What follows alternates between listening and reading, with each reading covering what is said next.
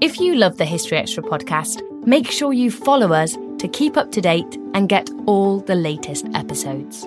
Thanks for your support, and I do hope you enjoy this episode. This episode is brought to you by Indeed. We're driven by the search for better, but when it comes to hiring, the best way to search for a candidate isn't to search at all. Don't search, match with Indeed. Use Indeed for scheduling, screening, and messaging so you can connect with candidates faster. And listeners of this show will get a $75 sponsored job credit to get your jobs more visibility at Indeed.com/historyextra. Just go to Indeed.com/historyextra right now and support our show by saying you heard about Indeed on this podcast. Terms and conditions apply. Need to hire? You need Indeed. When you need mealtime inspiration, it's worth shopping Kroger, where you'll find over 30,000 mouth-watering choices that excite your inner foodie. And no matter what tasty choice you make, you'll enjoy our everyday low prices, plus extra ways to save, like digital coupons worth over $600 each week. You can also save up to $1 off per gallon at the pump with fuel points. More savings and more inspiring flavors make shopping Kroger worth it every time. Kroger, fresh for everyone. Fuel restrictions apply. Are you looking for a view of the world that's a bit different? Hi, I'm Jason Palmer, a host of The Weekend Intelligence, a podcast from The Economist. Join us to hear the stories that matter most to our correspondents and editors. Every Saturday, we introduce you to people and ideas that take you outside the ordinary and expand your horizons one episode at a time. Join us and see the world from a new perspective. To listen free until May 31st, search Spotify for The Weekend Intelligence. Another day is here, and you're ready for it. What to wear? Check. Breakfast, lunch, and dinner? Check. Planning for what's next and how to save for it? That's where Bank of America can help. For your financial to-dos, Bank of America has experts ready to help get you closer to your goals.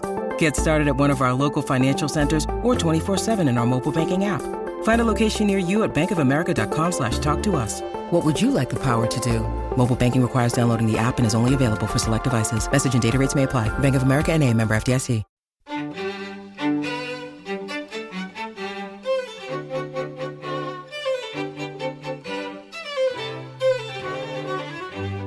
There's a wonderful little exchange of poems between Raleigh and the Queen that survives. And again, we're so lucky with Sir Walter Raleigh because his life is phenomenally well documented. Even in his own time, people were drawn to him like moths to a flame. They would write about him, they'd write for him, write against him. That was Anna Beer talking about Walter Raleigh.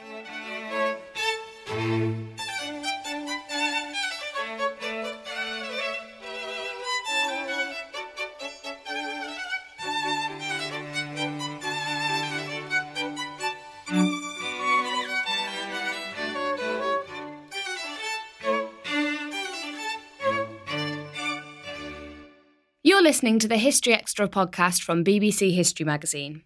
We're the UK's best-selling history magazine, available in print and several digital formats all over the world. Find out more at historyextra.com/subscribe or look out for us in your digital newsstand or app store. Hello and welcome to the History Extra podcast. I'm Rob Attar, the editor of BBC History Magazine. In today's episode, you'll be hearing from Anna Beer, an author and researcher based at the University of Oxford. Her most recent book is a new biography of Walter Raleigh, and that was the subject of her conversation with our staff writer Ellie Cawthorne. So today on the podcast, I'm joined by Anna Beer. Hi, Anna. Hi there. And so, of course, you're the author of a new biography of Sir Walter Raleigh, who was one of the Elizabethan age's most towering figures, I think it's fair to say. There's one thing I take away from your book. It's the huge amount of action that he managed to cram into one lifetime. What is it about Walter Raleigh for you that makes him so fascinating still and makes him really a significant figure that's worth a new biography? I think for me, I first came across Sir Walter Raleigh, apart from just as a kind of general figure in our history or through Blackadder, for example, as a writer. And really that has stayed with me throughout over the years. When I was studying English literature, I read his travel, his account of his journey in search of El Dorado, and it was just magnificent writing. It took me right there. There was something very modern about it, something very edgy, something very thoughtful, but also this was a man who knew how to use words. And I was hooked. I then discovered he'd written poetry and history and political tracts and all sorts of things. The only thing he didn't write, sadly, was drama. So that's why he's not performed every week down at the Globe. The writing is really the tip of the iceberg, or it's the mark of the man. But the fact that he was a politician, a courtier, a parliamentarian on the one hand, a political theorist on the other, an adventurer, possibly even a pirate, a soldier, a sailor, a scientist, and a supporter of scientists. The list does go on. So I think the term Renaissance man could be used for him with justice. But you mentioned him as an Elizabethan, and I think one of the things that I have found, the more I've understood about his life, is that's just the beginning. Yes, he rose to dizzying heights from quite humble beginnings under Elizabeth, but his downfall in 1603, in the first few months of her successor, James I, is a remarkable story. There's something larger than life about everything that happens to Sir Walter Raleigh. I mean, even a dinner party down in the country becomes an atheism inquiry because Sir Walter is making jokes that you shouldn't make about God. That's back in 1593. But back to 1603, when James I becomes king and Raleigh gets into really serious trouble. He's survived so many political storms, so many political crises. He's the Teflon courtier. He gets away with it, often because he's such a good writer. He's very persuasive. He's very charming. He can also find money where other people can't find money.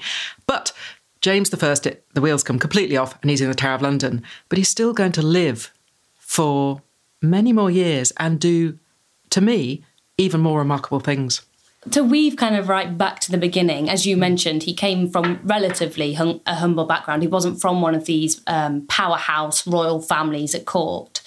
How on earth did he engineer this meteoric rise? It's a really good question, and it's something that the more I find out about him, I was very preoccupied by how did this fifth son of a Devon squire, Devon gentleman, reach such heights under Elizabeth I? And my first answer is, what do you do if you're from the wrong side of the tracks? You go to be a soldier. It's worked for countless young men over the years. So Raleigh does that, but he doesn't just go to be a soldier. He goes to Ireland. And again, we're back to writing. And he becomes the kind of go-between. His man in court is Walsingham, the Queen's chief spy, fixer, what have you. And Raleigh is writing back from the front line. He's just Captain Raleigh. He's a nobody. But he gains Walsingham's trust, which is no mean thing. I mean, Walsingham didn't trust anybody, but as far as he could trust Raleigh, he trusted him to tell the truth about what was actually going on the front line in Ireland. The other thing that Raleigh showed himself to be in Ireland was, again, for good or bad, and it is a hugely contested history, unsurprisingly, the English involvement in Ireland in this period of the 1570s, 1580s. Atrocities everywhere. And Raleigh is, and the dark side of him, Raleigh is a man who can make black seem white, can make an atrocity seem like a great moral victory. But he comes to the attention of Elizabeth I because of this ability to report, to tell truth to power, to be honest, be direct, to understand the realities of warfare. And in a wonderful moment, he goes to court. He actually gets to back to England from Ireland. And Elizabeth, this is a battle-hardened man who needs no further training or no further, keeps him at court because, apparently he needed further training. He really didn't need any further training, but his queen needed him near her. And Raleigh, always the opportunist, needed no encouragement. And that really was the beginning. So 1581, he's at court and Elizabeth wants him close by. As you mentioned, his writing is kind of a thread that runs throughout his life. And in your book, you have a lot of extracts from his writing. What can you deduce from it about who he was, what he was like as a character, what his motivations were, and something about his worldview as well? I've mentioned that Raleigh, part of his success was that he could make black seem white. He was a superb propagandist. He was I think, one of the most important people in the creation of the public image in the last years of Queen Elizabeth I, the Virgin Queen, Belphoebe, Astrea, all these goddesses that she's connected with, the Mask of Youth, the eternally young queen. And he can do that. He can write that kind of stuff in his sleep. He can do the courtly dance, the beautiful poems, the praise, the sycophancy. At the same time, I mentioned he can tell truth to power. There's something charismatically direct about him. And if you do, and I might be the only person who's done this, sit down and spend day after day after day reading his letters, just letter after letter. In one letter, he'll move from writing about the pragmatics and making sure there are enough kind of dried herring to keep his men fed to the most powerful, persuasive vision of destiny and discovery and the ocean's beauty. And then he'll be back to the pilchards kind of thing. So it's this dichotomy between the very practical, hard-headed man and the man who loves words, who's got this sense of wonder, this sense of excitement of the world. And that comes across in his writing, but also in a remarkable work that, for some quite interesting reasons, was completely hidden in its own time, never saw the light of day, was discovered in the mid-19th century. And this is a collection of poems that Raleigh wrote, addressed to Queen Elizabeth I. And they have, to me, a quite disturbing modernity about them. He's writing in a way that nobody else writes at the time, about a mind diseased, diseased, the collapse, he would call it melancholy, we would call it depression.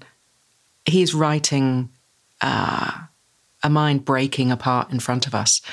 And I just don't think there's anything like it at the time. And that, for me, is why I keep coming back to Raleigh. He is a man absolutely of his time.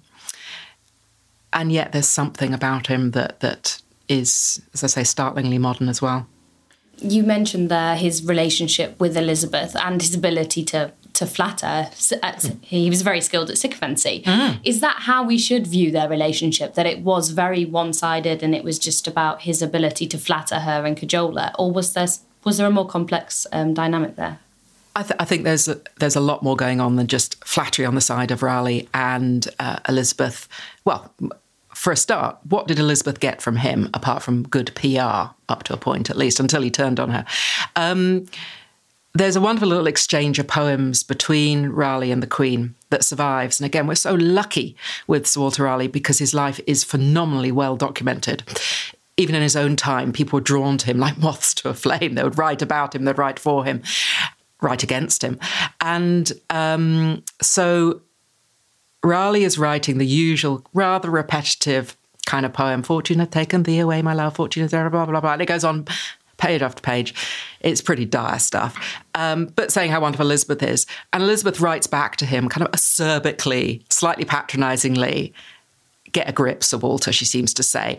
And that, to me, epitomises the thing that she knew it was a game. She was intelligent. She was one of the most intelligent rulers this country has ever had. And she knew how to use Raleigh. And she used him as a propagandist. He can make black seem white. I've said that now 3 times, but it's true. And so in the only naval defeat, the only ship that was captured, the only English ship was captured in the long, long-running war with Spain, was the Revenge. And Elizabeth turns to Raleigh to say, "Could you turn this abject defeat, this loss of a ship, into a great moral victory?" Yep. Sir Walter can do that. So she uses him for that. She uses him to manage Parliament. She uses him as a kind of counterbalance to other more obviously powerful courtiers, people like Robert Cecil and, of course, the Earl of Essex, Robert Devereux. Did she love him? Did they love each other? I think I've ended up describing it as an eroticized political relationship rather than a political erotic relationship. And that isn't just hair splitting. It's amazing. I mean, I wish I had a fiver for every time I'm asked, "Oh, did you have sex with Queen Elizabeth?" I don't know, funnily enough. I mean, I wasn't there. And even if I was there, I wouldn't have known. But I'm pretty sure no. Why would she risk it? But she was attracted by the man, and he got away with things that other people couldn't because of his charm and his charisma. And we're back to this thing about his truth-telling, his lack of conventional deference in some ways. So where does the fact that Walter Raleigh ended up in the Tower because he had a secret marriage fit into this relationship? In this eroticised political relationship, loyalty is the most important value. Sir Walter Raleigh has been created by Elizabeth to be captain of the guard. He never got a place on the Privy Council, unlike more well-born figures or perhaps even more trustworthy figures, but he was captain of the guard, and that means in a monarchy based entirely on access, he is in the presence of the Queen. He has access to the Queen at all times, day and night. No wonder the rumours started. The woman that Raleigh marries secretly is a gentlewoman of the Privy Chamber, another person who is in that inner circle, the circle of trust. And the fact that the two of them were going behind Elizabeth's back, so I'm not sure it's even about the sex, it's just about the lies, if not the videotape. But there is a kind of laziness almost in some of the accounts of Raleigh's fall. This was in the summer of 1592, because Elizabeth didn't immediately move against him as soon as she found out about the secret marriage, or even when she found out that they'd had a child, and the child was a boy, and the boy had been called Damerai. And if you look this up, and I had to, Damerai is a royal name. We're going right back to the Plantagenet kings. Raleigh had paid somebody to provide him with a kind of royal pedigree. Yes, he had to go back 300 years, but he had an ounce of royal blood in him. The Earl of Essex, again, somebody else who should have been much more loyal to Elizabeth, was one of the godfathers of this little baby. And I think it took a kind of a build of all these betrayals and the subtext of political ambition. Here were not just men behaving badly, but men behaving badly and bearing sons with quasi-royal names for Elizabeth finally to move against Sir Walter, and indeed against Bess Throckmorton, the woman he'd married. So trust, but a political breach, a breach in the political fabric, I think is what Elizabeth feared. It seems somehow to kind of fit into a pattern in Raleigh's life of getting into trouble. Yes. Yeah, so whether it's investigations about atheism or the secret marriage, or later on his writing under James I, which obviously did not go down well. Do you think was he drawn to this kind of danger and controversy, or was it some kind of terrible blunder each time? That is such a good question. Because how could a man so intelligent and so capable with words and so courageous in many ways and so determined be so stupid over and over again? And I don't think I have a simple answer to this. The way he is, he is like the moth to the flame. He is the man drawn to the cliff edge. I think part of it is one of his enduring qualities, and again, if you read his letters over and over again, is a kind of impatience, a frustration with the facades of life. And in a highly stratified, codified personal monarchy and a class system that makes us today look positively, relaxed, even sitting here in Oxford in England, he's somebody who wants to cut through the red tape, wants to just get on with the job. And I think that's what, in some senses, gets him into trouble. But there's also the sense that he misjudges people terribly. And the most powerful example of this is King James I, that he got his king wrong. He read his king wrong again and again and again. With James, how did he fail so spectacularly to win his favour?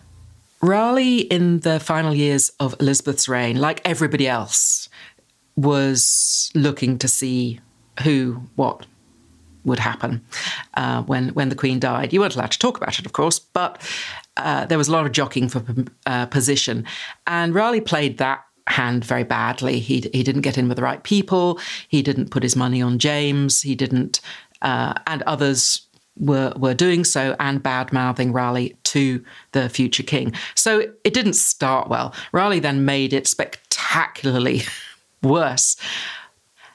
So we have Raleigh in 1603, in the earliest months of King James's reign, realising as the weeks go by that there is nothing for him as James makes his way down towards London from Scotland.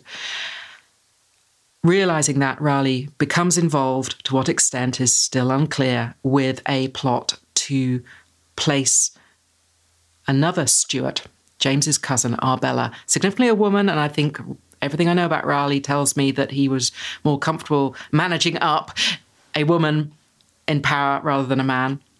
There are reasons for that. We can go into all sorts of issues about sexuality as well, if you want to. But the key point is the political play that Raleigh is making. So he's trying to get Arbella Stuart onto the throne, and he gets involved in this plot, and it's found out. It's found out so quickly, so easily. It was never a very... If it was a plot, it wasn't very well done. And that's what puts him on trial for his life. And that's within 6 months of James coming to the throne. We don't always realise just how much our negative thoughts and experiences stick with us and weigh us down. You may find your brain constantly running through a highlight reel of bad moments. That comment your friend made last week that hurt your feelings. That frustrating thing your mum does. Or that silly thing you said in a meeting. Maybe it's time to get it all off your chest. Whether it's a tiny annoyance or something much bigger, talking about it can give you some relief and lead you to a potential solution. That's where therapy comes in. It's a safe space to share whatever's weighing you down and learn to process it, so your internal highlight reel can focus on the good stuff. And BetterHelp offers affordable online therapy on a schedule that works for you. Connect with a licensed therapist by text, phone, or video call. Start the process in minutes and switch therapists anytime. Let it out with BetterHelp. Visit betterhelp.com/historyextra today to get 10% off your first month. That's BetterHelp, HELP.com/historyextra. eBay Motors is here for the ride. With over 122 million parts, you can make sure your number one ride or die stays running smoothly. Brake kits, LED headlights, bumpers, whatever your baby needs, eBay Motors has it. And with eBay Guaranteed Fit, it's guaranteed to fit your ride the first time, every time. Plus, at these prices, you're burning rubber, not cash. Keep your ride or die alive at ebaymotors.com. Eligible items only. Exclusions apply. Another thing, of course, that Raleigh is connected to in the public imagination is colonialism. How successful actually were his colonial voyages? Because you suggest that perhaps, he wasn't as foundational as we might think. He certainly wasn't as foundational for a number of reasons. That taking Roanoke for a start, Raleigh was certainly the guiding force, the man with the vision of an English colony, an English settlement in North America. But as it's the lost colony of Roanoke. It was a disaster pretty much from beginning to end. And Raleigh himself never sailed there, never went there. He had other things on his mind, war with Spain. Elizabeth needed him back home. But he sowed the seed of a new kind of imperialism. And I think that is why he became almost poster boy to those in the 19th and certainly the early 20th century, that nasty colonial countries raped and pillaged and simply took the gold and the plunder. Good colonial countries created settlements and civilized the lands that they were in, and that of course was the justification for imperialism through the 19th and 20th century. And I think Raleigh is responsible for that, the language of that. But then the other strand to that, the search for El Dorado, which has preoccupied writers from V.S. Naipaul through to Charlie Nichols, up to our own day. Yes, it is a romantic story. One man in a canoe paddling up the Orinoco in search of the Golden King, El Dorado, in search of untold riches. So yes, it's the stuff of legend, but it's a legend created by Raleigh himself. The actual journey up the Orinoco took about 9 days, and it assumes this iconic thing. And there was no gold. Again, Blackadder, my favourite historical resource. You've got Raleigh arriving with green, Your Majesty. And so there's this element of a gap between achievement, concrete achievement, and the stories told, which I find fascinating. in some ways. We've also got Ireland, and one of the things I wanted to get across in writing about Raleigh as a colonial figure, as an imperial figure, is that it all began, and in fact it continued for many, many years in Ireland. So again, it all comes back to this idea of him as a propagandist and his writing and him kind of creating a legend of himself, almost. I mean, I'm sitting here now next to one of my most treasured possessions, which is a 1614 folio edition of Raleigh's small work, I'm using irony, The History of the World. It's enormous. It's thousands of pages long, beautiful handwritten maps. And Raleigh wrote this remarkable book while he was a prisoner in the Tower of London. And even more remarkably, and this tells us something about man, he is legally dead. He's condemned as a traitor. He is a nobody. We should not know about him. And yet he writes this work and he gets it published. And one of the things that fascinates me, beyond even the Elizabeth Raleigh relationship, political relationship, is that between the Crown, the Stuart Crown, and Raleigh. And in a head-to-head, the Crown just mess up every single time. Why? Why would you let one of your most prominent political prisoners write thousands of pages of history? And history, remember, is not some dry academic discipline which we put over there. History in Raleigh's time, and it should be in ours, is how we understand our own lives now. And Raleigh makes that absolutely clear. That's what he's doing. He's writing about the past, and through the past, he's looking at the present, and they let him publish it. Yes, they withdrew it after the Crown withdrew it after 3 weeks or 4 weeks, but the damage had been done. So I'm rather excited to actually have a copy of this wonderful book. So in his time in the Tower of London, he was writing this massive tome. He had a 500-strong library. He did, yes. Was it how we would imagine an imprisonment in the Tower of London? I'm thinking, like stale bread and a cup of water. And shackles. Is that completely... I think most of the time that is completely wrong. If you visit the Bloody Tower now in the Tower of London, there are a number of rooms. Raleigh, most of the time, was allowed his personal servants. He was allowed regular visits from his wife, Bess Throckmorton. He even had his third son was born in the Tower of London and indeed christened in the church of the Tower of London. So it's kind of closer to house arrest than perhaps our traditional idea of a dungeon. However, when there was a political crisis, the Gunpowder Plot is a perfect example of that. Things would get more difficult. So until the Gunpowder Plot, there was a chap who used to row up the river and bring Raleigh his favourite beer, pretty much, and just pass it through to him. He had supplies coming in, and they stopped that. At other times, he wasn't allowed to walk on the walls of the tower because he would look insolently at people. Because it was a bit of a tourist attraction. You'd go there to see the animals. It was the zoo. You'd go and see where the Earl of Essex had been executed or where Anne Boleyn had been executed. And you'd say, oh, look, there's the most famous political prisoner in the country doing his afternoon stroll. So at different times, there were different clampdowns, but it wasn't imprisonment as we know it.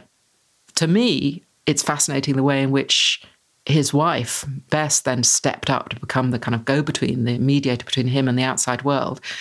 He didn't like that very much. She grew to know her own power. But she was very important, and friends on the outside were very important, getting his writings out. So as you mentioned, it seems absolutely remarkable that they allowed this book to be published, but it was, and was used by later generations. How did it kind of live on after Raleigh had been executed? In Raleigh's History of the World, he offers a sustained and angry critique of individual monarchs. And it took the next generation to kind of join those dots and offer a sustained critique of monarchy itself. The following generations, first the parliamentarians and then the kind of religiously motivated parliamentarians, men like Oliver Cromwell, admired Raleigh because he gave them the ammunition, he gave them the perspective, the justification for, as I say, their all-out assault on the very idea of monarchy. I don't think it's a coincidence that the only secular work that Oliver Cromwell recommended his son Richard to read was Raleigh's History of the World. But it wasn't just the history of the world, though that was important to future generations. The history was suppressed, and Raleigh, again, this is one of his qualities. He picked himself up, he dusted himself down, and he did something else, possibly even more outrageous, which is first rule of political life: don't put your political prisoners in the same place, because, funnily enough, they will talk to each other and they will radicalise each other. And that's exactly what happened in 1614, the year in which the History of the World was withdrawn. And Raleigh, some parliamentarian, John Hoskins, was put in the Tower of London. And out of those conversations with Raleigh, between Hoskins and Raleigh, came a remarkable manuscript work. Raleigh wouldn't get anything else into print in his lifetime. Manuscript work, but manuscripts did incredibly powerful political work in that time. Because you're passing them around, it can bypass censorship, you can go fly under the radar. And this work, it was ostensibly a dialogue, but it was a dialogue between a justice of the peace, a worthy, upright, honest, decent justice of the peace, and a councillor of state, a privy councillor. And they're arguing about Parliament. And the justice is saying, we need a strong Parliament. We need the monarch to be accountable to Parliament. And the councillor is saying, no. You know, Parliament is just window dressing. It's a defence of absolute monarchy. So you can see for that early generation, in those first 10, 15 years of King James's reign, when he's beginning, the struggles between the Stuart crown and Parliament are just beginning, Raleigh provides more ammunition for them. And that work, which was circulated in manuscript in the 1610s, is then published in 1628. Very tricky year for Parliament and the Crown, led to 12 years of personal rule by Charles I. And then when that ends, in 1640, it's published again, and it is published again and again and again through the years of Civil War and the Republic. See, I think this is really interesting, because if you went to the average person on the street and said, Sir Walter Raleigh, what do you know? I think they'd have said, he's the man who laid down his cloak, he loved the Queen. They wouldn't think of him as a political radical. So why do you think that part of his legacy has been forgotten? The popular vision of Raleigh, the swashbuckler, the cloak laying, even the tobacco, has stuck. It's very cinematic. There's something very cinematic about his entire life, and the romance. Not the right word at all, but between him and Elizabeth, or the triangles, what have you. The Golden Age explores that in film recently, but that's been part of our cultural currency for a very long time. I think the legacy of colonialism is profoundly problematic to us now, and it may be debated in some places, but perhaps we don't really want to look too carefully or too closely at Raleigh's role as an apologist for destroying Native American culture. So perhaps that has fallen off the radar a bit. But I think your point about the as it were, internal politics, about Parliament, about tyranny, we've lost sight of it. I think there are a number of reasons that we don't fully recognise Raleigh as the political writer that he is, the political theorist, the political thinker, and influential figure, which is what I see him as, certainly in the 17th century, and I think again in the 19th and 20th century. One very simple reason is that though he wrote an awful lot of stuff, it's not the stuff we now read. I think my mum, being educated in the 30s, 40s, was the last generation to be forced to read those big, thick Decline and Fall of the Roman Empire, Macaulay things, and indeed the History of the World. So nobody's going to pick up a folio volume anymore and read that. We're not going to search out a political pamphlet that is writing about tyranny. It's not part of our cultural currency, whereas we are still seeing the plays, thank goodness, of Shakespeare and of Marlowe and of Ben Jonson. So there's that. We don't read prose anymore. But I think there's also the sense that he lived so many lives and he lived them all so intensely. It's just too easy to go for the swashbuckler, to go for the pirate, to go for the cloak-laying courtier lover of Queen Elizabeth. It is distinctly less glamorous maybe, to consider him as a political thinker. His life experiences pushed him, as it were, to write about what he saw. So his military or naval experiences, whether in Ireland or fighting the Spanish or on the expeditions to the Azores, wherever he went, led to him writing discourses on war, how to fight wars, how to fund wars. He was a great... it's not complicated stuff, but the fact that he stitched it all together into these magnificent works in his imprisonment. In fact, James gave him the chance to become, to follow through. He gave him the time to write these sustained works of political critique. You bookend the book with Raleigh's execution, which is pretty much as dramatic as his life, including a 45-minute long speech on the scaffold. How did it shape how people thought of him at the time and how we think of him now? The final 45 minutes of Sir Walter Raleigh's life are critical, absolutely critical to the fact that we're even talking about him now. Because he had spent the previous 13, 15 years in prison. He was legally dead. When he was imprisoned, he was the best hated man in England. Yes, I'm passionate about the history of the world, and it was a bit of it raised eyebrows at the time. People read it, people bought it. But really, Raleigh's execution should not have mattered. And if we're looking at it, as I say, as a head-to-head between the Crown and Raleigh, this was another mistake on the part of the Stuart monarchy.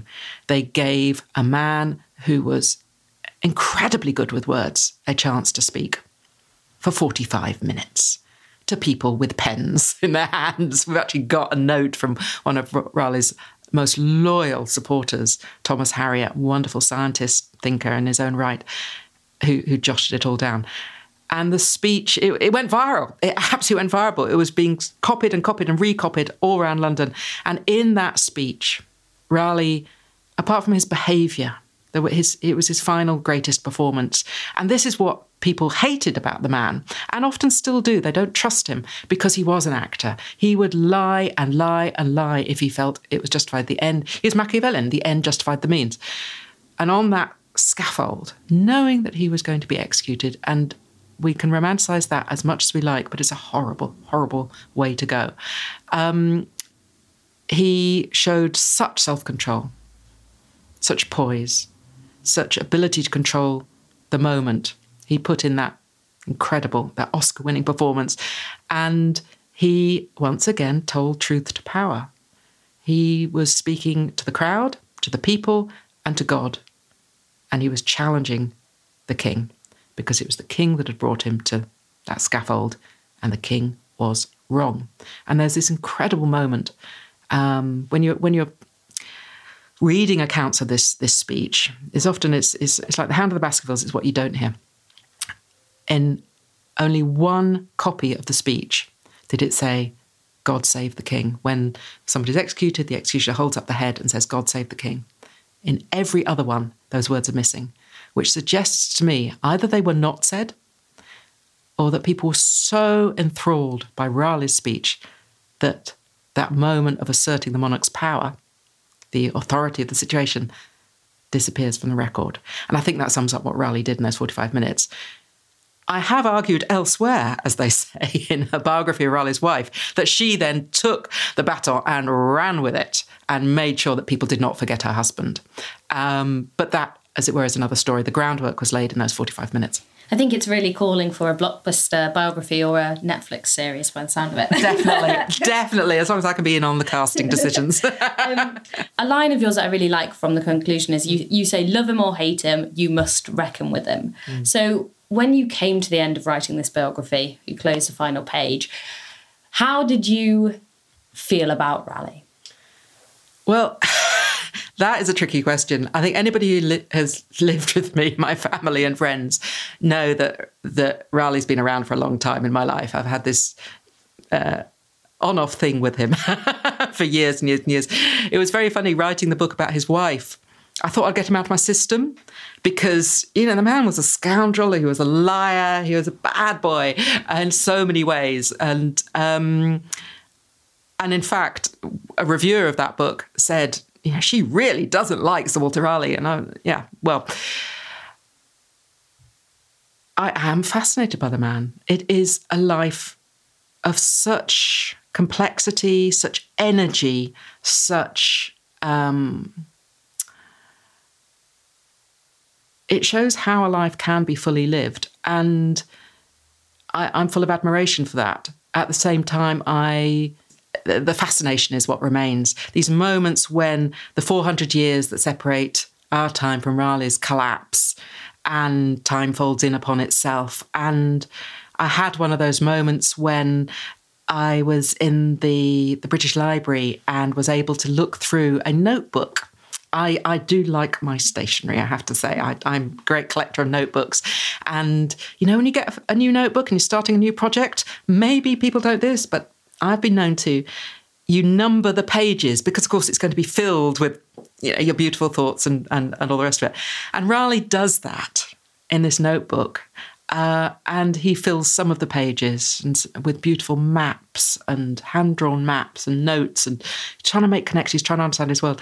And that moment when I saw that notebook and really felt that connection with the man, and he's in the Tower of London when he's doing this, and the blank page and the ink and the imagination are his only connection with the world out there, the world that fascinated him, whether it be travelling up the Orinoco or riding his horse down to Devon and Cornwall, or just sailing on the Thames. So I think it's that fascination with the world that he sustained right up until the end. And that's what draws me back to him. He is not a good man by any shape of the imagination. He did terrible things. He, perhaps even worse, justified terrible things. I'm not a Raleigh apologist, but I think we can understand our story as a nation the better if we see the man from all sides. That was Anna Beer talking to Ellie Cawthorne. Patriot or Traitor? The Life and Death of Sir Walter Raleigh is out now, published by One World. And you can read an article by Anna on Raleigh in the December issue of BBC History magazine, which has just gone off sale in the UK, but is still available in many other countries, and as a back issue and digital edition. And that's about all for today, but do join us again on Monday, when Dan Jones and Marina Amaral will be explaining how they've brought colour back to history. Thanks for listening to this History Extra podcast, which was produced by Jack Fletcher. Do let us know what you think about this episode by emailing podcast@historyextra.com, and we might read out your messages in future editions. Alternatively, why not keep in touch via Twitter or Facebook, where you'll find us at History Extra. For more great history content, don't forget to visit our website, historyextra.com, which is full of history articles, quizzes, image galleries and more. Plus, it's where you can download hundreds of previous episodes of this podcast.